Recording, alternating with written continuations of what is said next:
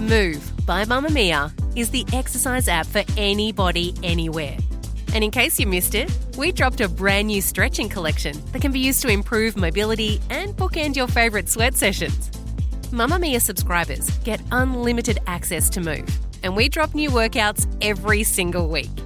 If you're on the hunt for movement that makes you feel good, head to move.mamamia.com.au and use the code MOVE10 to get $10 off a yearly subscription.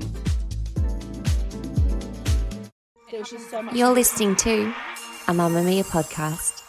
Mamamia acknowledges the traditional owners of the land we have recorded this podcast on, the Gadigal people of the Eora Nation.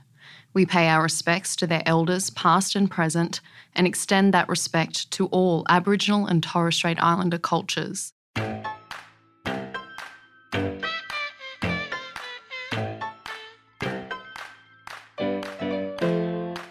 Good morning, good afternoon, or good night. My name is Tegan Natoli. You all right, mate? Yes. I'm just so happy to see you. And I'm Lee Campbell. And this is This Glorious Mess, the mother's group in your ears where judgment is left at the door. Now, Tegan, seeing as I have to put everything in your diary, did you know tomorrow's Valentine's Day? Well, yes, because I've got so many gifts for you. Oh, good. You know my love language is gifts. You Yes, better have. That's your love language, girlfriend. Yours, yeah, that's what I mean. So yours are just words of affirmation. I just have Yep. to tell you that you're my bestie. Yes, But and my cup will be filled. I want all of the gifts. But we're not here to talk about Valentine's Day. What is this week about? Today, we are talking to our friend Kylie Camps. She's the founder and director of The Fray and the Kind Parenting Company, and we're going to chat to her about all things sleep. And of course, as always, our nails and fails.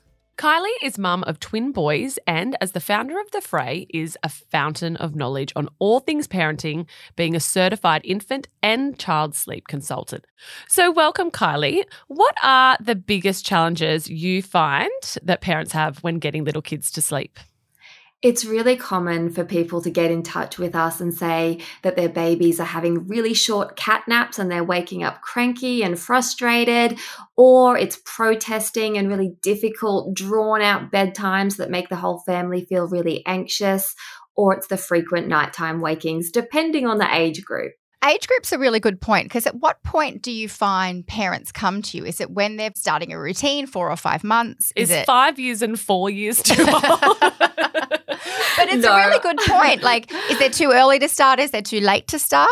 There's a real variety of people to get in touch with us. And when I was doing in-home consultations, I could go from one consultation, which would be with a couple who were pregnant and really, really nervous to have their baby because they'd heard all of these horror stories about how, you know what it's like when you're pregnant, everyone says, oh, enjoy. You wait.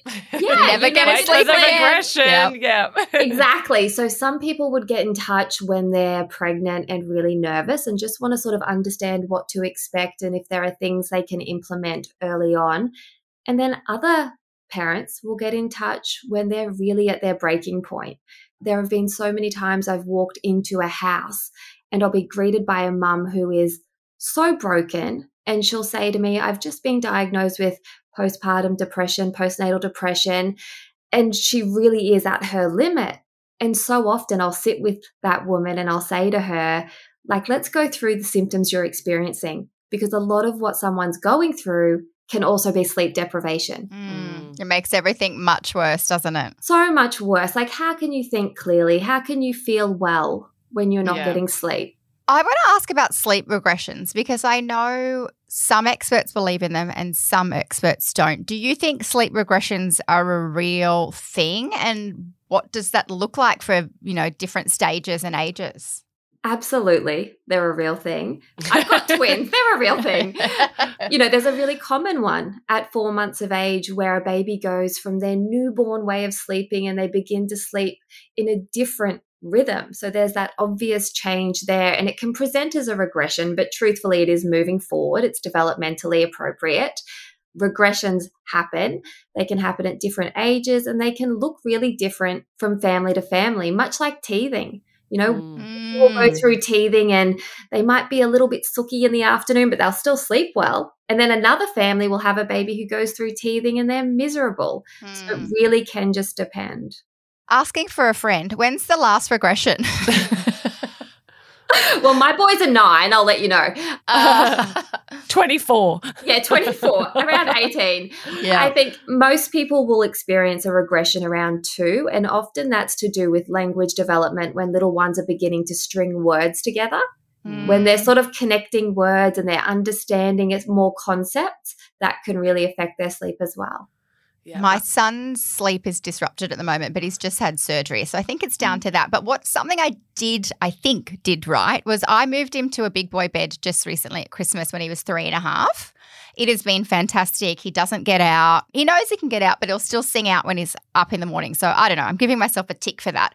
But parents that are preparing to move their kids to a bed from a cot or whatever, perhaps they've got a newborn on the way.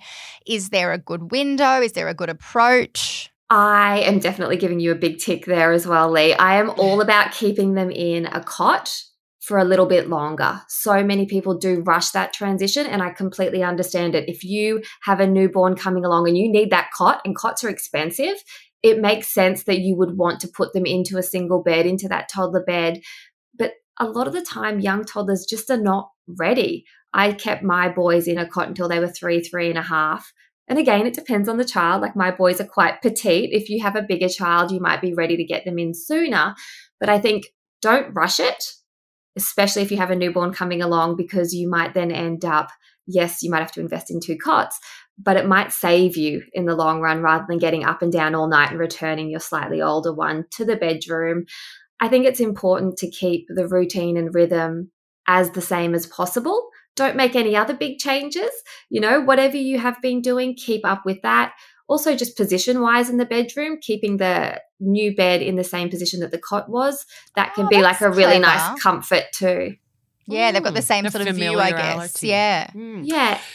Now, we've had a look at our Mamamia Family Facebook group, and there are a lot of questions re-sleep. Yes. I think it's probably the most commonly asked questions for us and what people want to hear on this podcast. So we thought we'd throw a few at you, if that's okay. Go for it. So my almost 5-year-old has a lot of trouble going to sleep. We stick to a bedtime of 7 p.m. and he won't often fall asleep until 8 or 8:30 p.m. unless we give him a melatonin gummy, which I don't want to do often.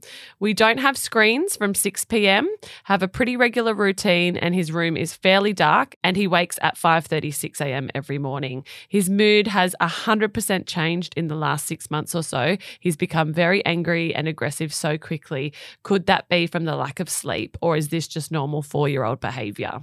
Look, it could absolutely be partly to do with the lack of sleep. You know what it's like when you're not sleeping well. You're quicker to anger. You have less resilience.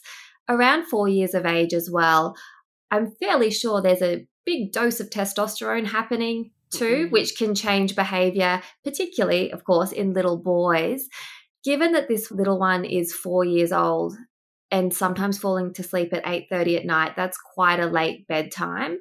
I would be curious to know, and it would be so nice if I could chat with his mum, like get her to call in or whatever. We're like, solve this problem based on these 5 sentences. This is the riddle. It would be lovely to have that back and forth. But I would be very curious to know what's happening during that 90-minute period between the time the little one gets into bed at 7 and then falls to sleep at 8:30 p.m.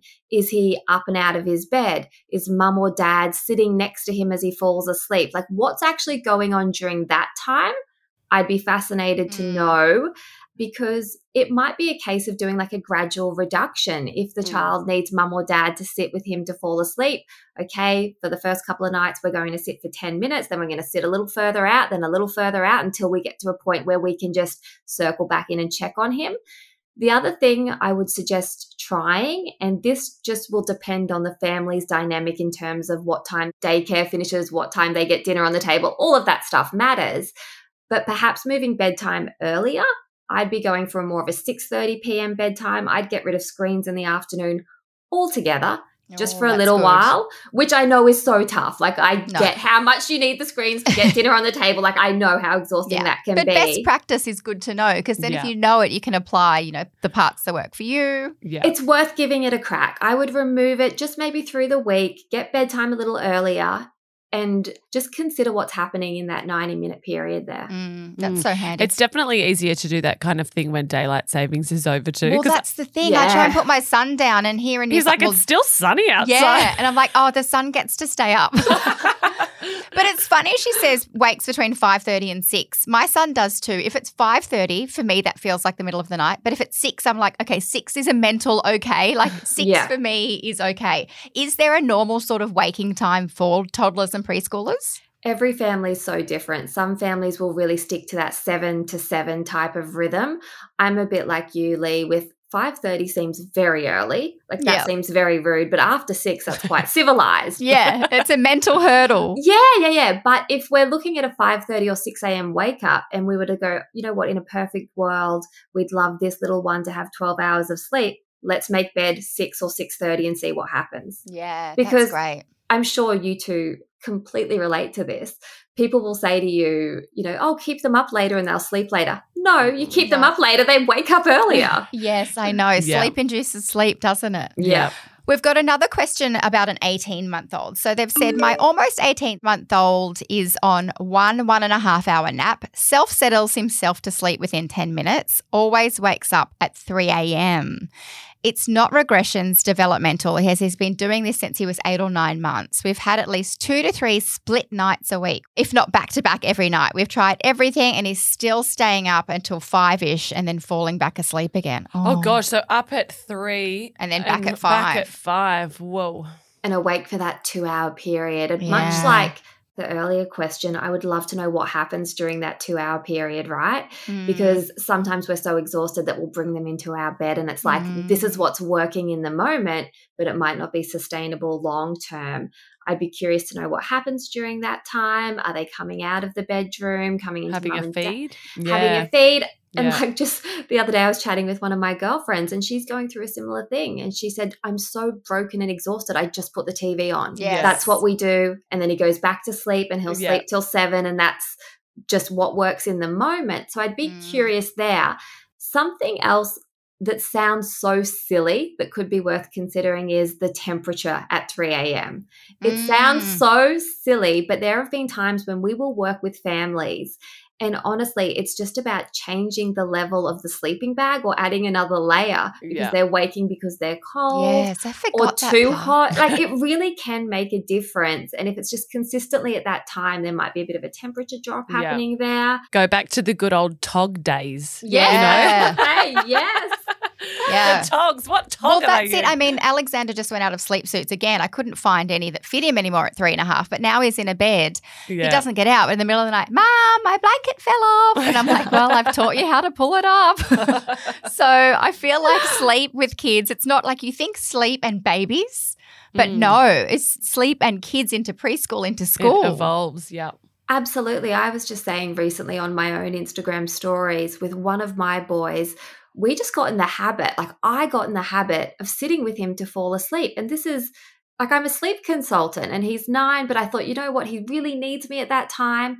And then I had to have a bit of a come to Jesus moment with myself and go, yes, this isn't working. And so again, I had to do the gradual reduction and now it's great. Like he's back to just putting himself to sleep and it's easy, but it's one of those things that just continues on. Yeah. And a lot of those tough things I find, you know, it's hard for a week to break. Short-term pain, long-term gain. Yeah. As you said, my twins went through a stage where same thing was sitting in there and in the time I'm like, oh, I don't want to face the having to change and break this cycle. Yeah. But once you do, you're like, oh my gosh, I can sit there and have a conversation with my husband or sit there and have a coffee before I go to bed or coffee before bed. Don't have coffee before bed. Don't do that. Kylie, you're a wealth of knowledge. If people want to learn more about The Fray, where can they go? We've got the Fray podcast and you can also visit thefray.com, FRAE.com. Jump on over to my Instagram, which is @KylieCamps, and you can find all of the links for the Kind Parenting Company as well. Oh, you're a legend. Awesome. Thanks for joining us. I think we're going to have you back on again soon because we've got so much to chat to you about. Mamamia subscribers, you've been asking and we've been listening. Now you can get all of your exclusive subscriber audio on Apple Podcasts. That includes everything from bonus episodes of your favourite pods to exclusive segments to all of our audio series. To link your Mamamia subscription to Apple Podcasts, open the Mamamia Out Loud page in your Apple Podcasts app and follow the prompts, or head to help.mamamia.com.au. Nailed it. You failed it. Nails and fails. I don't like mine. Oh, go on. Maybe mine are a fail. Well, my fail actually happened in front of you the other day. We were hanging out on the weekend. You know how Alexander loves to make up? Like, he has the most elaborate stories. He's normally at the rocket ship, and we're all sitting around. It's often a cat. Yeah, he's mostly a cat. I don't know where your kids were, but they were in an earshot. We were all around just adults, and he started telling a story. Hey, you know, when I was parking my boat the other day, I was going so fast, and then I couldn't stop, and I said, hey, F. And then everyone said, what did you say? And he told the story again, and he's like, hey, F, guys. And I'm like, oh, I don't even use the F word around him. He probably got it off me. Oh, yeah. So this is your fail. But the problem was because we were all lolling about it so much because he used it like in perfect context. It was fabulous. It sounded like a bogan grown-up dad was telling a story, not a 3-year-old. But he hasn't used the F word since. It was his first F word. I think he knew it was funny and and like a naughty word. He loved it. He knew. No. Because I said, what did you just say? Yeah. And then he reset it. Yeah. And I was like, F, guys. My ears deceiving me. Yeah. But he knew he was funny. But he's gone back to bum now, so. Oh, bum. Okay. Oh, bum. It's a But little so bit it was more, a fail, but a short-term fail. But yeah, thanks. My little parrot can't hang out with you anymore. At least he's not saying he's a effing robot. Yeah, he probably got Like it from Banjo. Yeah. Oh What's my your God. fail? Well, I'll start with my nail. Oh, okay. Because I took Banjo for his 4-year-old immunisation the other week, and he was an absolute trooper. Like, he was excited. I've been talking about it for a while, and obviously the girls did it the year prior. Yes. So it's almost like he'd missed out on this thing, and it was finally his turn. And the girls are like, it doesn't even hurt, Banjo. You're going to be fine, like prepping him up for it.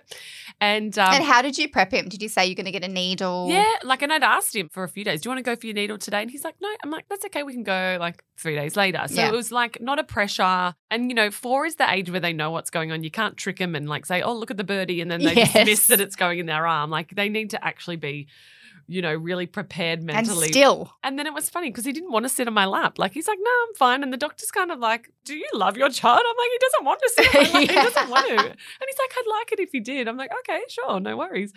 But anyway, he did so well, didn't flinch. And even the doctor's like, how did you train him to be like that? I'm Teach like, me. No. I've just been talking to him about it so much in the lead up. So it wasn't a fearful or a surprising Yes. thing. So we totally nailed that. That is such a nail, my friend. All shots done now. So I don't know when the next ones are. No more Blue Book for us, Oh let my me tell God, you. yeah. I think Blue Book's a New South Wales thing. I don't even know where my Blue Book is. No, and you don't need to. Like, even his Doesn't even it go on the even register in the Yes, internet or that's something? right. I'm like, Mm. it's all online now, so you don't need that Oh. stuff. But my fail is while we were waiting for the doctor, Yes. we're sitting in the waiting room, and Benja goes, Mummy, why have you got feathers on your face? I'm like, what? I'm thinking, oh, did I run into a bird or something? Yeah. I'm like, where? And he points to my cheek. Peach It's like fuzz. my leg. He goes, he said, it's like my legs. He was referring to the hair on my face. Your peach fuzz. My hair are feathers. They're not just peach fuzz. Feathers, fur, or fins. He's referring to my face.